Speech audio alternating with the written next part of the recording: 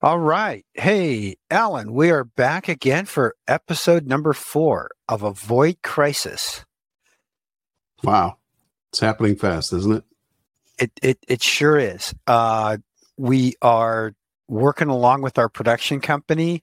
We're actually getting episodes, recorded and canned, and then our production company is going to get them posted up, with their website, avoidcrisis.com. And we're going to be on various socials. All that stuff's coming up. So we'll have probably for the next episode, we'll be able to announce all of that part. We talked earlier about an overall agenda. We talked about some new activity in the banking industry. We talked about some IRS announcements. And then we talked about some of sharing with our listeners some of our own internal marketing and advertising stuff. But before we go any further, I got to start with the elephant in the room. What the heck is that thing around your neck? Oh, are you talking about this? This? Yeah. This right here? That red thing. Yeah.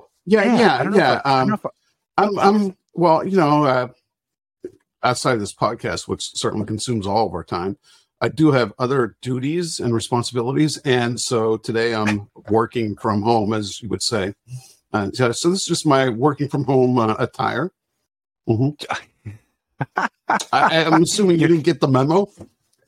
I did not. No. I'm wearing a sweatshirt, man. Oh, okay. Yeah. Oh, by the way, from my alma mater. Woohoo! Go Huskies! Oh, wow. How about that? The Huskies. All right. There we go. Yeah, I know that we're still in the NCAAs, the Final Four. I'm looking for the Huskies. I didn't see them. Any commentary there? They didn't make it in. They didn't make it in the door, man. They're not at the dance. Yeah, well, I'm sure that everyone's got their brackets pretty much all broken by now. So, this is the first year where none of the number one seeds came through. Yeah, kind of like some of the banks that we thought were number one. They didn't quite make it through. You know what I'm saying? There you go. That is absolutely right. Yeah. Well, it's nice to see you in your work from home casual attire today. Yeah. Mm-hmm. Yeah. All right.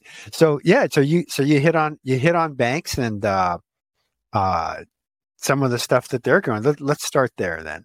Well, you were talking about you wanted to share with our viewers some of the things too, because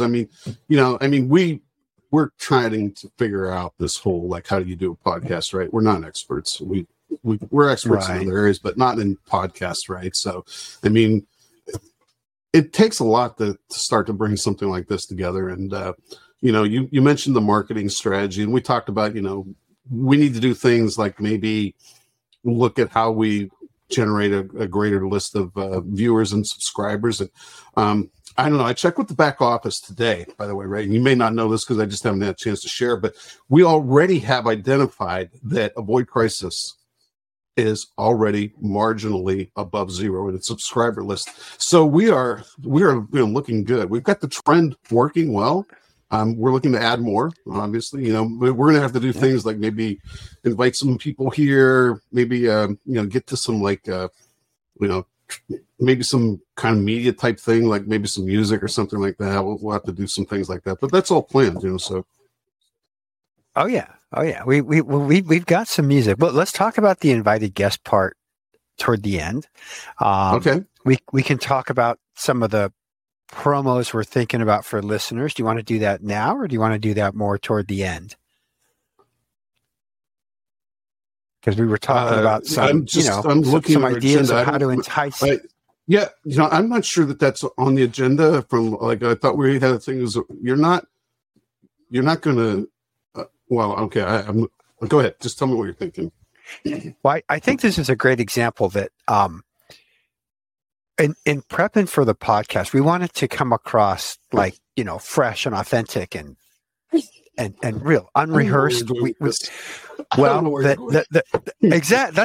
exactly my point. Is that you and I, we talk about general concepts, but we don't share ahead of time like a script. Yeah. We don't really know where exactly the other person's going to come from on a particular topic. But you do agree we have an implied fairness rule, don't we? Yes. Right. Okay. Yeah. You're talking about the other part, everybody knows about Section 230, but there's a whole sections, other 200 sections in Section 100 of that act that deal with fairness and things. Yeah. There you go. Okay. Yeah. But Equal still, time, I don't know where it goes, equal time for all sides. Yeah. All right. So we'll save the marketing advert stuff for the end. Basically, what we were talking about is, what are we doing to try to help get more listeners involved, and to get them to share the word and build up the listener audience. So let's cover that at the end. Let's jump into some of the fun stuff that we were doing before, and we can. And the music. We had an interesting music piece. You want to start with that? That's kind of fun, actually. Okay, I don't know where you're going, but let's go ahead and start with that. Let's start with that. Well, so I had someone, as we're talking to people, I had someone drop something on that was pretty cool. Let's see here. I'm going to try to share it on the screen. So let me see if I can do this properly. All right, screen share, boom, and here, and here. And so there you go. So now you can see my screen, and we've got this guy going right here. And tell me if you can hear this music. All right, go ahead. No, I'm not. Can you hear it? I'm not hearing the music. No. Oh, I don't know how to make that come in. All right. So then. But I think I do recognize that. That's a famous artist on Spotify, maybe. Exactly.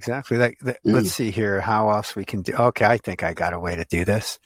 Let me. You might have to start it over because you're somewhere in the middle of the video. I will start it over. Okay, here we go. Let me try. Okay. Can you hear this now? Yeah. Yeah. Go ahead. But all of a sudden it stopped.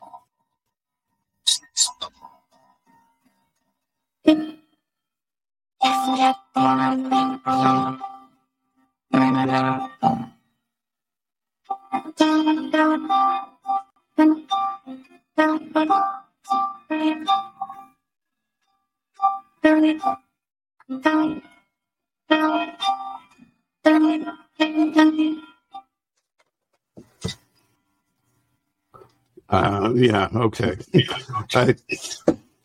We've got some technical challenges there.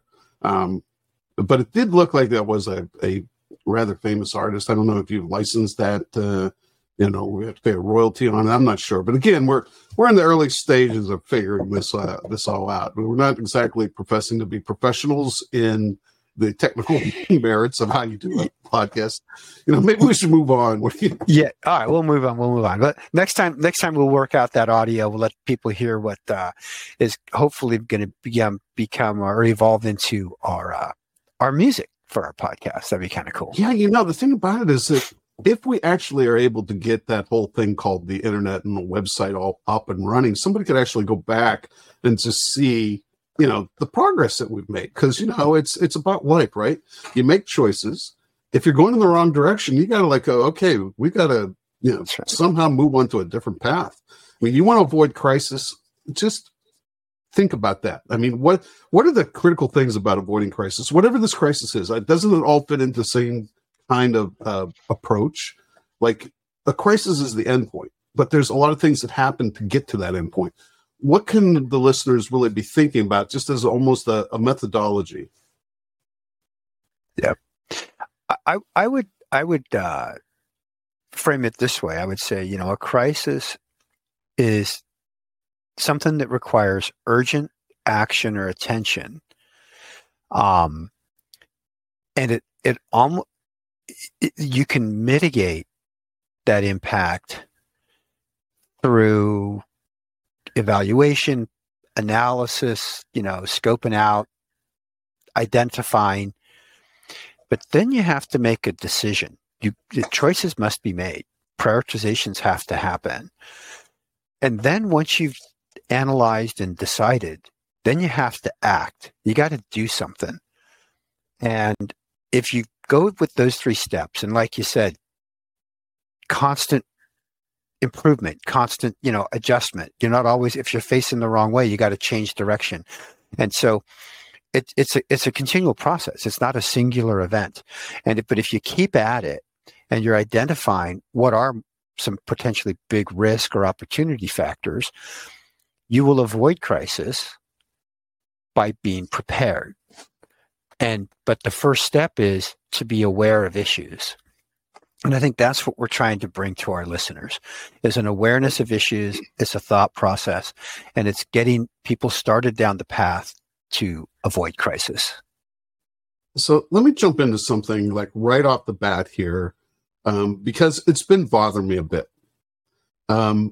We talked in an earlier podcast about the FDIC and the guarantee.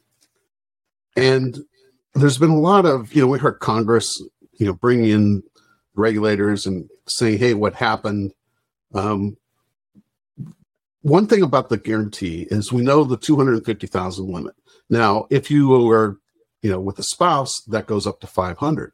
But there's a lot of people out there that have uninsured deposits. And if you look across the entire country at the uninsured deposit level, what I'm wondering about is, we heard, hey, everything is guaranteed, but what would it take if you did guarantee everything? How much of the GDP would that represent? And then what would that do to the U.S. if, in fact, everyone took their money out of the bank? And, in fact, the government guaranteed it. What would happen to the U.S.? What would happen to the dollar? What would happen to the world if that happened? Because, the question is really directed at financial stability, which we are now being told, what? These are one-off events. SVB, Signature Bank, these are all contained at this point, right? We are seeing that the market thinks that maybe it's, go ahead now. Maybe, the Fed is going to start to pause, maybe even lower rates. But think about, just from a guarantee standpoint, what ends up happening to the citizens of the U.S. if, in fact, there was, we don't even have to go to 100%, but just that there was, like, say, 25% of the banks went through a similar experience of like a run.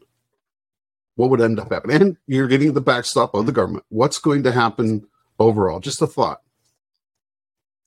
Well, so what you're driving at here in Fed speak is M1, M2, M3, right? Where M1 is the sum of all the currency held by the public. Now, part of the fundamental assumption of our banking system is that not everyone is going to want all their cash out of their demand deposit accounts at the same time. That there's going to be an ebb and flow, that some people are going to be pulling money out, but some people are going to be putting money in, and that you're going to have this, minor up and down. And it's the typical run on the bank, right? And if this happened, so if it happens at a single bank, we have singular problems. If it happens with a class of banks, they talked about the regionals and the community banks. That gets a little more of a scale of a problem. If it happens across the entire sector, I think that's nuclear. That's the only way they're going to get around that is they better get those printing machines, the printing presses, humming 24/7 and on overtime and high speed. They got to print a bunch of Benjamins. Sure. And then what are people going to do with this stuff? They're going to stick it under the mattress? They're going to leave it in a storage unit? What are they going to do with it? They did something. If we look at the numbers, because we saw a lot of flight to the higher capitalized banks. And that's just meaning not necessarily that they had higher capital overall. It's just that they're a larger bank. But we saw out of regionals into the larger banks a lot of flow. What we didn't see, though, was one-to-one flow. We saw some money going into them, but money went elsewhere. Maybe it was CDs, maybe it was money market funds, maybe it was between the mattress. But what it shows is a lack of 100% confidence in the banking system, and probably deservedly so, right? Watch your balances. You should be doing that anyhow, but I don't know if you've ever had anything happen in your bank where you looked at something and said, oh, that's not right. I'm going to have to call the bank, and something got into my account that didn't belong.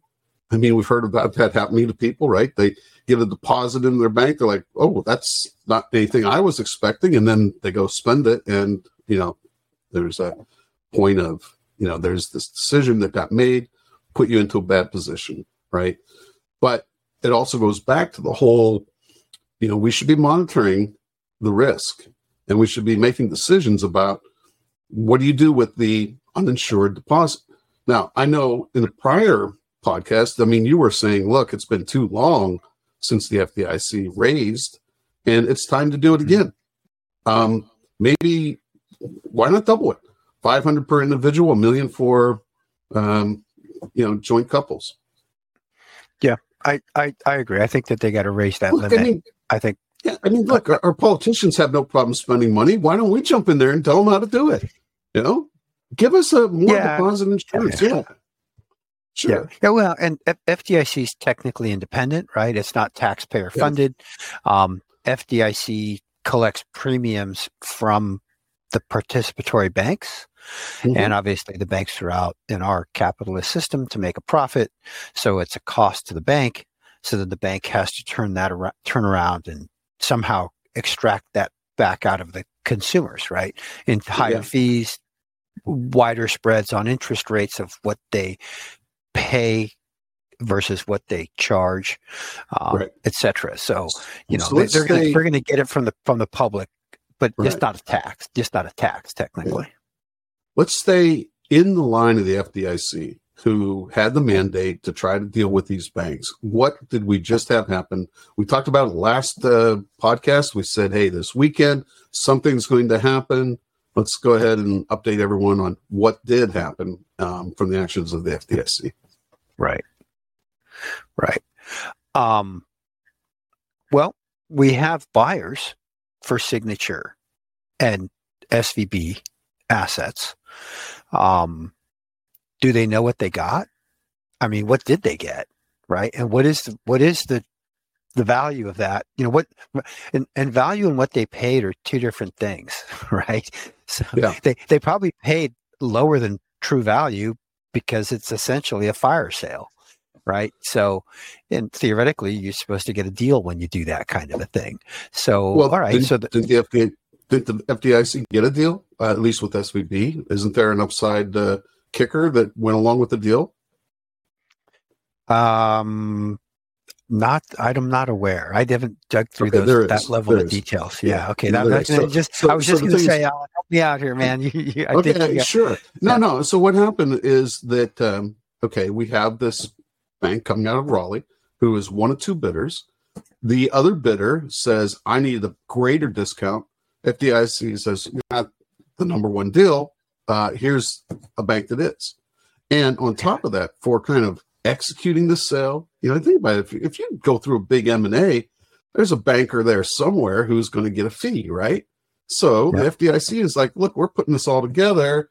If it turns out that, the discount was too much or whatever, we should get a little bit back, sweeten the pot for us. And I'm like, well, hey, what about those equity holders who are basically taken down to zero? They're not getting any of that piece of the upside, whatever that is.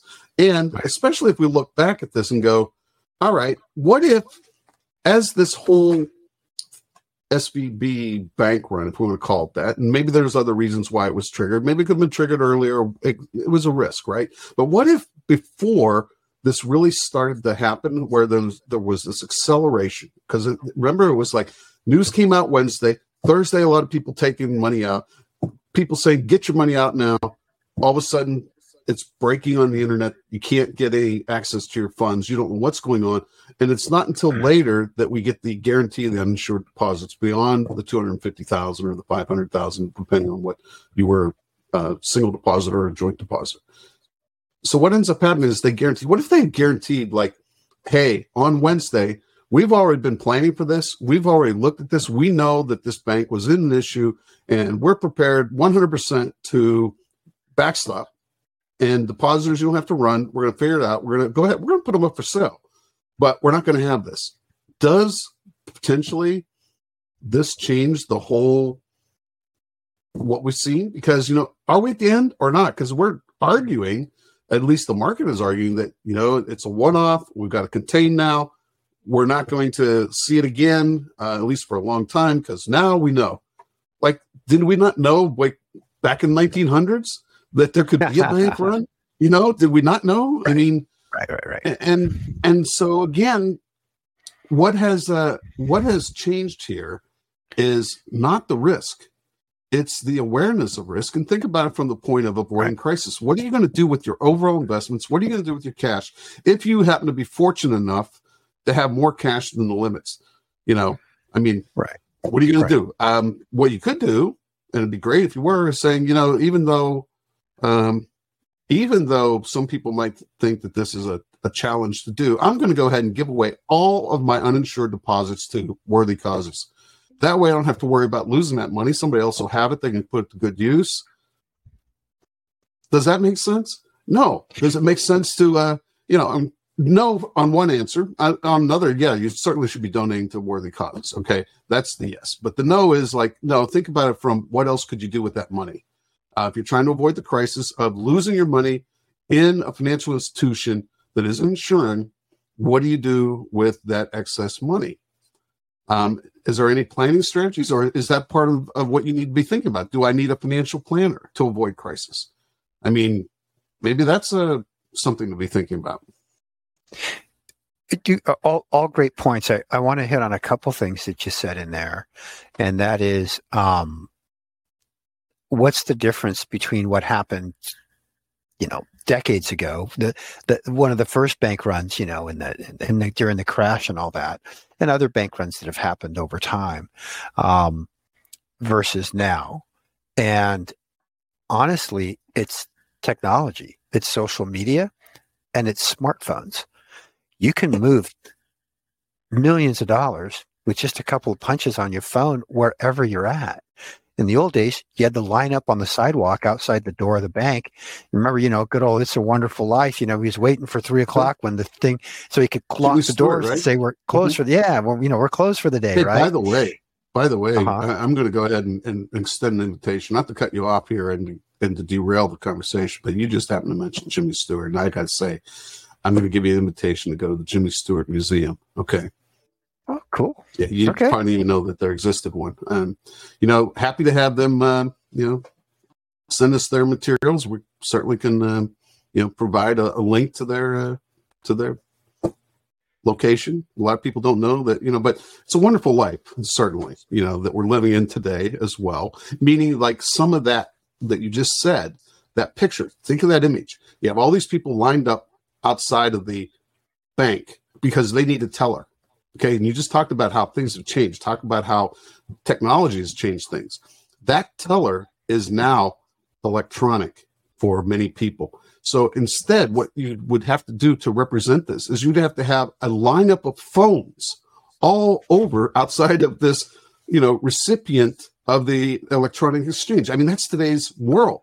And if you think about it, there's this other whole set of electronic receivers, which are the larger banks saying, you want to switch it out of here and put it over here. We can do that in a second. You don't have to sit there and be in line and wait to get to the teller.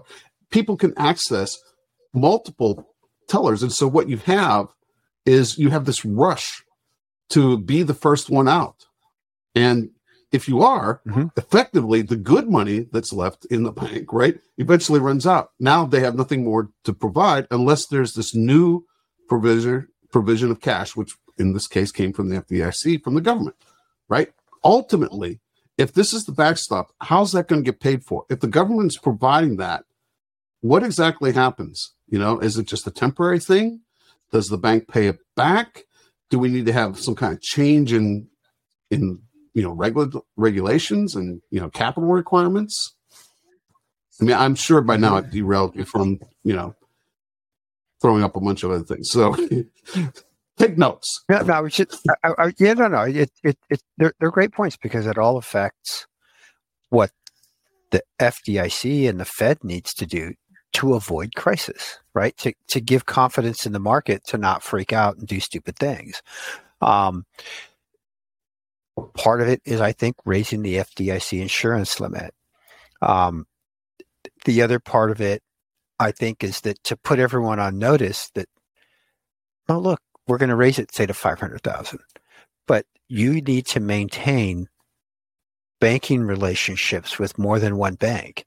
You want to somewhat limit your uninsured deposit exposure. In other words, the amount of deposits that are over the FDIC limit. It's now incumbent upon the consumer to take action, right? You've now been informed. So there's a lot of adjustment that's going to happen and in behavior, and it's being driven, think, by technology. How's this thing going to run out or play out in the long run? Look, we had 15 years of essentially zero interest rates. They're now significantly higher than that. And they may even go up another quarter, half point or so, maybe a whole point before this is all said and done and they start dropping again. Who knows? Exactly. But the fact is that they're significantly greater than zero. So if you bought long-term bonds that are tied to these low interest rates, or treasuries that are tied to these low interest rates, your face value, your fair market value is below your face value on these bonds. You have unrealized losses sitting on your balance sheet. And until you can wait for that to come to maturity, it'll kind of work its way out. But if you don't have that time, you're going to have to sell. You have to recognize those losses. And so this is another reason why the Fed opened up that special program where the banks could go get money at favorable rates and basically almost like turning in their treasuries for current rate treasuries or something like that. And it's all these things combined. But I think one of the points that you're kind of hitting on is that at the end of the day, the regulators and the Fed can do all they want about this stuff. If we don't have public confidence, and if the masses run on the system, this system will collapse. It was never designed for a system-wide run on the banks, plural, on every bank. So that's kind of my opinion on that, is that we got to get people to understand how the heck this thing works. It's not like they take your money in your checking account and they have it sitting over in the corner. Oh yeah, these are the 20s and 100s and 50s that you came and deposited the other day, right? It doesn't work like that. And they're exactly these same ones. I got the serial numbers here. Could you give me those back? I know I gave it to you. You said it was going to be safe. You're holding on to it. Here's my serial numbers. Please, can you just give me? I want that $5 bill with this, because otherwise I don't know what you did with it. Give me my money back. Yeah, give me my money back. Okay, but speaking of that, you made a really great point. And I want to go back to it because what you said, I think is just really easy for our listeners to miss, because you make comments that are just really insightful, and it makes me think about something. So you said earlier in the podcast today, what did the buyer get? And so we're talking about Signature Bank, and we know that there were like issues with crypto there because they had a lot of investments there, right? And then with SVB, we knew that they were really involved in the innovation world. And now there is a perceived gap of the lender of choice right now. Perceived gap of who do you go if you're a startup? Where do you go? Yeah. And who do you get help from? Right. And who do you get lending from? And, there's only so much money that you can get from who you know, and maybe you need more. So you need a VC, you need an angel investor, you need a loan, or you're giving out equity, whatever it is, in order to, really be able to continue to develop the innovation path you're on, you need to have a source of funding. So in this purchase, what did the buyers get? And so one of the things I thought about was, well, what do we know? What's public information? So I started to look into the SEC filings, and I saw that there was a filing here from SIVB, which is the company here, SVB Financial Group, and it was SIVB. So this is including everything in SVB. And we don't know exactly how these assets were structured. We haven't seen the details on the the equity appreciation rights that go to the FDIC. We haven't seen a lot of these details.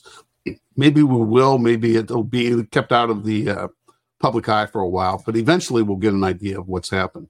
But looking at this SEC filing and just kind of going through and just trying to understand what is this entity and what was involved, it seems kind of complex. And which one? Are we talking signature or SVB at this point? No, I'm talking about SVB. What entity? Okay, SVB. Okay, I just want to be clear for SVB. So SIVB is, if you go to the www.sec.gov, you can go in and you can search on any company that's publicly traded, which SIVB was. So you can go in there and you can find their filings with the SEC. And right now we're at the annual period filing, which is called the 10K. So I went and looked at the 10K and I started to go looking through there and trying to understand just what is this company. And I was like, people ask about fair value. So I just typed up in the search box, fair value. 257 references in the fair value. 257. Now, what is fair value? It's a tough question. It really represents the price that a willing participant in the market would give you. What is the market we're in right now? And the thing is that, financial statements are as of that point. Okay. Would you look at their indications of fair value the same way now that we know what they've gone through? We have this discount. So obviously the willing buyer needed to have some sort of incentive. But there was another thing that really kind of stuck out at me. And the reason why it stuck out was that it reminded me of something that I saw clear back in the financial crisis. In the financial crisis, back in 2008, there was this whole question about fair value and how we should be marking financial instruments. And what was happening was that the way the financial rules were at the time is you had to look at the market as an observable price. So as it turned out, if, for example, you were seeing that the market prices were going down, and you had to keep marketing to it, having your marks go to that, you were going to continue to show that you had this unrealized loss that you talked about. Ultimately, what ended up happening was, I think you remember because you were there, whenever Financial Executives International had me come and do a speech there, and I talked about FAS 157, how it was a troubled solution, how this, marketing or this mark-to-market was really causing some issues when especially the banks or other holders in financial institutions were going to hold to maturity, and they were going to continue to hold. And why would it be that, like, for example, some other participant who could come in and just take the risk of selling first and having to buy later, as an example, shorting, if they would continue to short, you had to continue to mark going down, but was it real? And so that was, really a call for, Congress to step up. But in that whole process and doing some of the research, I found a footnote. And this footnote reminded the Financial Accounting Standards Board, the FASB, who really set their mandate. And it was like, hey, if you guys aren't getting the accounting rules right, we don't have to call you guys the FASB anymore. We don't have to rely on you anymore. Now, we have international financial standards, right? We have U.S. GAAP that we call it, generally accepted accounting principles here in the U.S. But you think about that, saying that sometimes these rules that are out there lead to unintended consequences. We also have the entire SEC requirements, and the SEC requirements tell you have to have fair value. It doesn't say you have to go and just create one footnote and say, here's how we do fair value across the board. Because, there are things like the fair value option. I know this is getting a little bit too detailed, but you could take a loan, for example, and elect the fair value option potentially. You might have, amortized cost on it. But anyhow, taking a look at this, I looked at their 10K. This is, SVB. And I think if your page count is the same as mine, and you go out to, I think it's here, page 79. Page 79 of what? Of the 10K. No, but of how many total, right? So that people can know that they're looking at the same. 79 of how many? Does it say total page count there? Yeah. It's a good point. I got 181. So, okay, it's somewhere. Page 79 of 181 on SVB's 10K. Calculator. Most recent. Yeah. You want to do the math? Go ahead. So go look. Okay, so reading the footnote. Right. This is great stuff. I love it. Okay. So let me tell you what this is about. This is about derivatives. Okay. Right. It's derivatives. Okay, so you know what a derivative is. It's just an underlying of something else. Like you want to bet on a little league game. I mean, I learned about derivatives when I went to Las Vegas, so the answer was I have the opportunity and it's a binary option. I put a dollar in the slot and Las Vegas keeps it. I learned that the binary option was your return is zero. Okay, so I got that. So, but a derivative is just basically saying that its value will change based on the outcome of something else or the movement of something else. Very, very complex area, in the accounting guidance, and people love topic 815. They talk about it all the time. I don't know. You're out in the public, you hear people talking about it all the time. Topic 815 derivatives, right? Everywhere. Supermarket line. You don't, right? So here's the thing. There's this little footnote. So the derivatives talks about assets, and in those assets it has equity warrant assets, contingent conversion rates, foreign exchange contracts, total return swaps, client interest rate derivatives, interest rate swaps, comes up to a total gross derivative assets, and then it subtracts netting adjustments. It has this little footnote there, 1. Netting adjustments. Okay, so here's the footnote. Can you, at some point, give us a quote, end quote, and then an explanation. Okay. Here. So what's the quote, end quote, and then the explanation? So it says less netting adjustments, and then it has the parenthetical reference of number 1. So I go to number 1, and here I'm going to read it, and I'm going to start with quote and end quote. Quote: during the third quarter of 2022. We changed our accounting policy to report the fair values of our derivative assets and liabilities subject to ISDA, which is called ISDA. So subject to ISDA master netting arrangements on a net basis where a right of set-off exists, period. The net derivative fair values have been further adjusted for cash collateral received/pledged. The change in accounting policy was applied retrospectively, and prior periods have been revised to conform with current period presentation. End quote. So that says that there's a retrospective adjustment. Yeah. I find that interesting because I don't know what it was. I don't know what it means. I'd like more information. If I'm in the seat of the SEC, who's in the middle of an investigation right now, I'd be like, tell us about derivatives. What are they? What's this right of set-off all about? Because they have a footnote here. I just don't know what it is. But I was just pointing that out. Yeah, I mean, because right now, going back to what you're talking about, what is the buyer getting? They'll know over time because they'll either get paid back on these items, they'll be exposed to additional risk, they absorb the risk, they'll potentially even have to give back because it turns out to be a good deal, which it could be. It's just a matter of when you get into these situations with such a large organization with such high values of assets and liabilities, how do you go about it?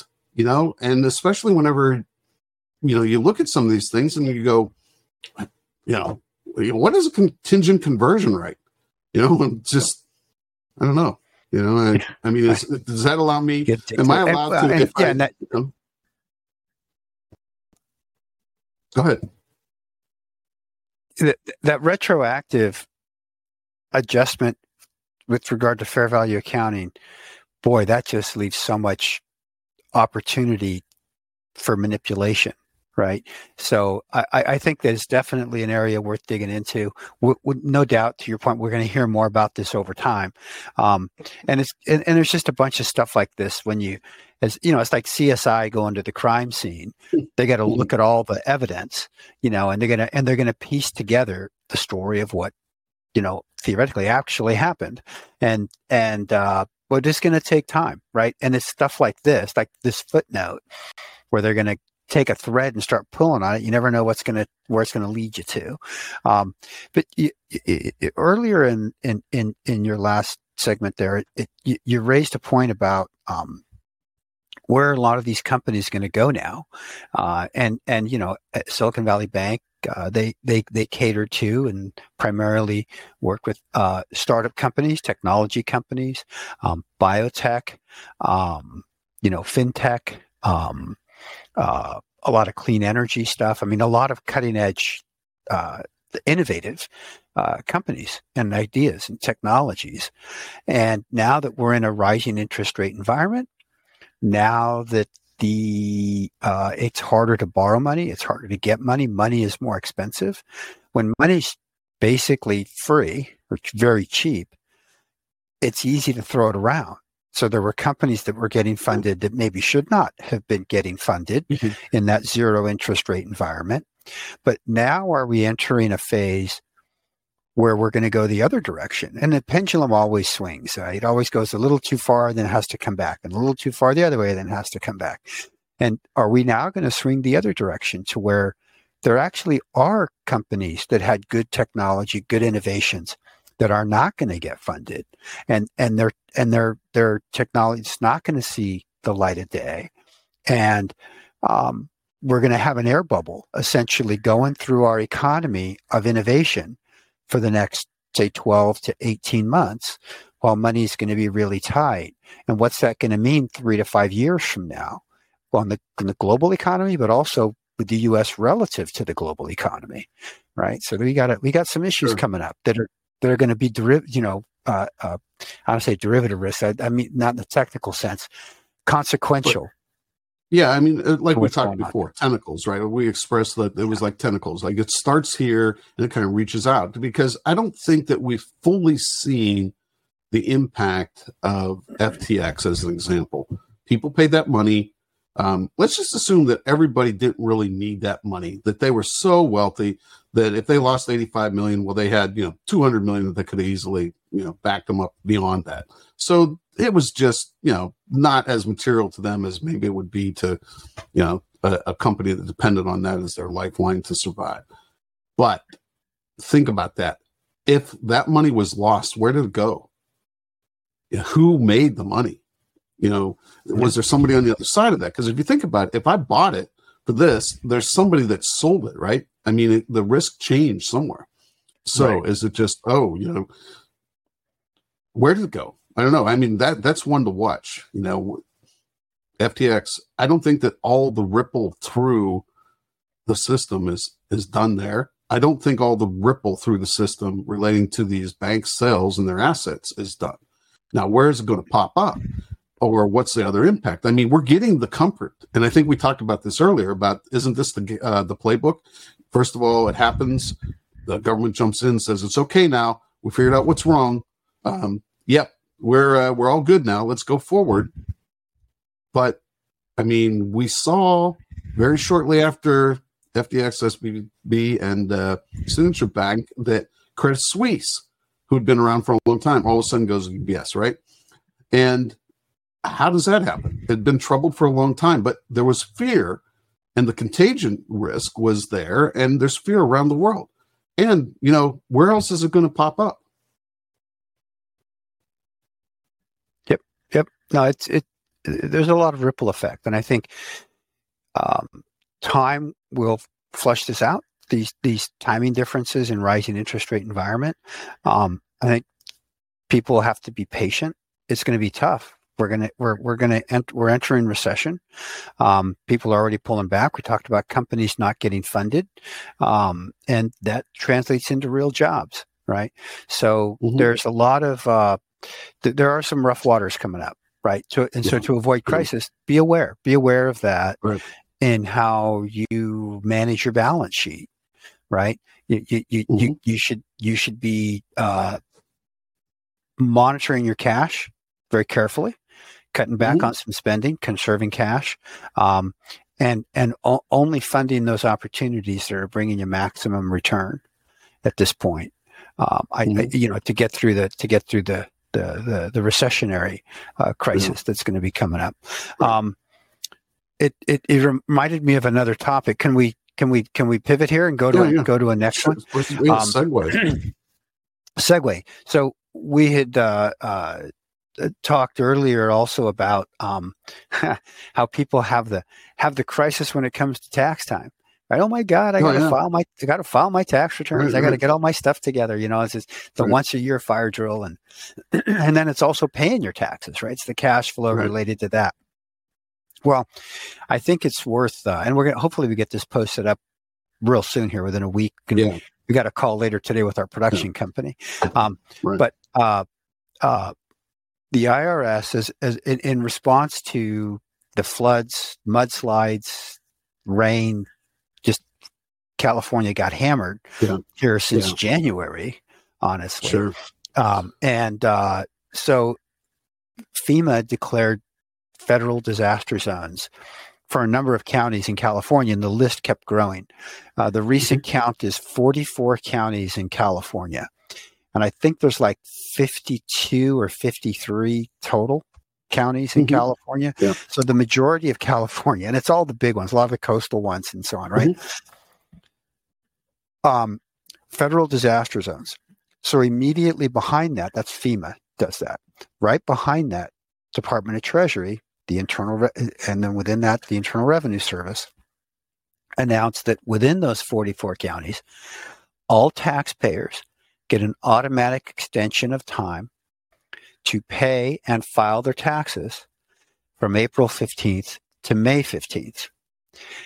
And then the rain kept coming and the problems kept happening and more counties got added. And they finally, just a few weeks ago, announced, all right, all taxpayers in all of these 44 counties, not May 15th, it's now October 16th is the deadline. So any deadline that you had to pay or file income taxes, all types of taxpayers, and you're in one of these 44 counties in California, you now have until October 16th. What does that include? January 15th was the deadline for the fourth quarter 2022 estimated payment. That's pushed off to October. April 15th, that's the deadline to file and pay for 2022. Or an extension, and to pay your 2023 first quarter estimated payment. Deadline's now October 16th. June 15th, that's your second quarter 2023 estimated payment. That's not due June 15th anymore. That's due October 16th. And then September 15th is the third quarter estimated payment that would normally be due September 15th. That's now due October 16th. So you're going to have almost like a year's and no penalties or interest if you wait till that deadline. So, it's great. It gives us more time. Don't squander that time. Still get your documents together. Get your, you should still pencil out your return. Have an idea of what this number is going to be, so you have visibility. Now we get to start talking about, well, what are you going to do with the cash flow, right? And again, this just presents opportunity. So, what would you advise to our listeners who find themselves in this situation now, where they've got essentially a year's worth of tax deadlines pushed out to October 16th, roughly more than 6 months away? First of all, going back to what we talked about before with a financial planner would be a really good person to talk to. And what they would say most likely is they'd say, you got to make sure that you have this amount available. How are you going to guarantee that you're not going to go spend it somewhere else because you think that's more important than you're thinking, well, when the time comes for me to pay this, I can't. I think you have to look at it like it's an opportunity, but you have to look at it as though it's spent money. You might be able to go and perhaps like put it into a good financially stable investment, like maybe a CD, making sure that you have the deposit insured, et cetera, so whatever that is. But yeah, there might be some opportunities for return. So, we're coming up here on the time. There was one other thing I wanted to do we had talked about this before, where we were going to potentially go through a process of, on every podcast, invite potential guests, Yeah. And so I've come up with 3. I don't know if you have any. If you don't, I can go ahead and just go with what I've got. And what we're going to do is, in our little, website, whatever, once it's up, we'll have who was invited. And then we're going to use our marketing strategy for them to be able to join, right? So we'll just kind of continue with and we'll talk about this in the next podcast, I think, but we'll talk about that well-defined marketing strategy we have, which some people call it word of mouth. But anyhow, we're really focused on trying to get people who can come in and really add something to the topic and talk about avoiding crisis. So I'm going to give you my 3 people that I'm inviting to the podcast. And we don't have to say why, but I'm just going to tell you who they are, okay? Number 1, Sharon Stone. Number 2, Spencer Lee. And number 3, a guy named Shaquille. Okay. Shaquille O'Neal. Wow, Yeah. what a diverse list. Okay. So do I get to ask any questions? No, no, they're just on the list because they don't have to they can contact us. We're happy to share with where we're going on this, right? Sure. All right, but there's something that's tied to avoid crisis, or they wouldn't be invited, right? Why would you invite them when we're not? Yeah, right. Okay, so do you have any? Yeah, I'd put it at the top of my list. I would put Warren Buffett. Oh, good. He's the Oracle of Omaha. Looking for investment opportunities always, and obviously hugely successful at what he's been doing for many years. I would try to find someone in the technology space. I haven't figured out who this person is yet, because it has to be someone that I respect. Yeah, you know what? If you don't have the names, it just takes too much time. So next time, come in with your names. I'll let you do a carryover, a rollover. All right, we'll call it just like a 401k rollover. So we can talk about that sometime. But okay, let's do a rollover. Okay, so. Here's my second one though. I want someone from the investment world. I want someone from the technology world, and I wanted someone from the banking world. So on the banking world, I'm going to say Jamie Dimon. Okay. Well, so we're going to have to get those invites posted. But once again, Ray, I can't believe that we're at the end of another podcast. It just seems to go by so fast. Let's work on the music part, okay? We're going to work on the music part. Yeah, let's get some technical advisors here. Right, and we'll get some tech support here.